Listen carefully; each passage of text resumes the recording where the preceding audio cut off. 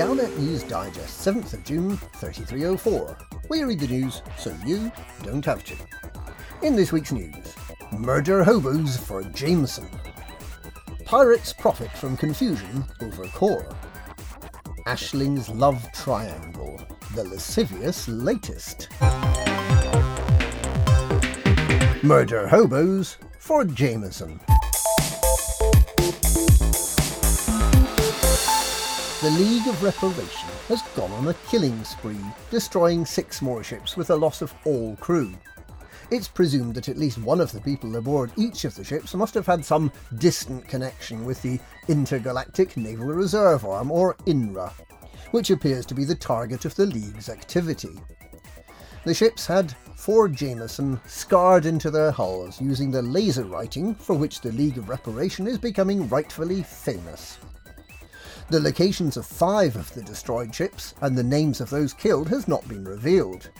However, the 6th ship appears to have been used for a staged execution of the great-grandson of Amaro Hem, the person responsible for sabotaging Commander John Jameson's ship at the time of the genocide of the Thargoids.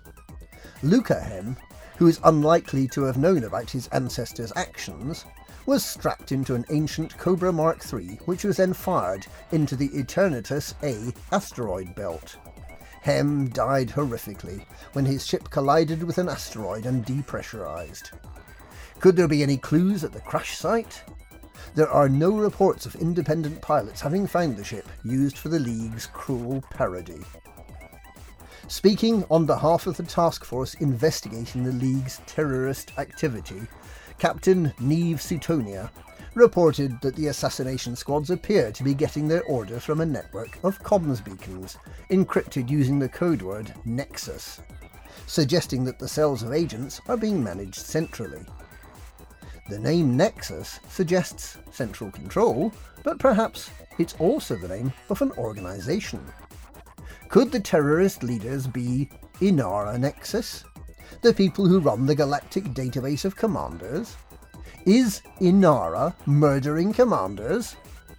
We'll bring you more information when we have it.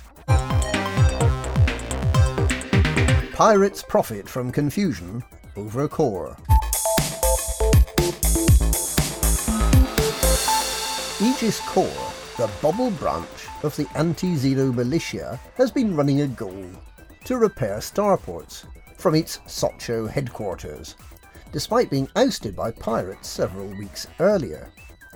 The repair commodities being shipped in to Dantec Enterprise are thus falling into the hands of the Socho Gold Raiders, who are running the station on behalf of Xeno-hugging anarchists from across the galaxy. The appeal has been poorly supported in any case, and would have been unlikely to make a significant difference to the stricken stations. Meanwhile, the Thargoids appear to have been confused by badly commented legacy code in their Galaxy engine, and have failed to update their list of targets this week, other than Eagle Eye 4, which appears to be pointing to the Kong Mu system, but in a boss-eyed way that means the target cannot be clearly identified. Could the Galaxy be saved by programming error?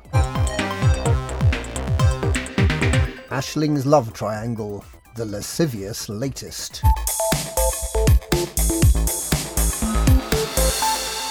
Journalist Solomon Helios has obtained exclusive insider information about the galaxy's most eligible Cerulean ruler, Princess Aisling Duval. Duval, with her pouty lips and her bizarrely entrancing bright blue locks, played host to Federal Ambassador Jordan Rochester and all his staff at an intimate dinner dance for 200. Guests included stunning brunette, up-and-coming Vice Admiral Juno Rochester, who just happens to be the ambassador's sister. Is Aisling getting to meet the family before she makes her big announcement? But it wasn't plain sailing for Rochester. Cunning linguist Senator Caspian Leopold, old but highly capable where it matters to a young princess, turned up on Aisling's doorstep the very next day. Did he miss the party? Was he just there to help tidy up afterwards? Or was Senator Caspian dining on a dish off sloppy seconds. Jarl Teredo, the other corner of Aisling's love life, was nowhere to be seen this week. He needs to up his game or risk being evicted from the Emerald Island.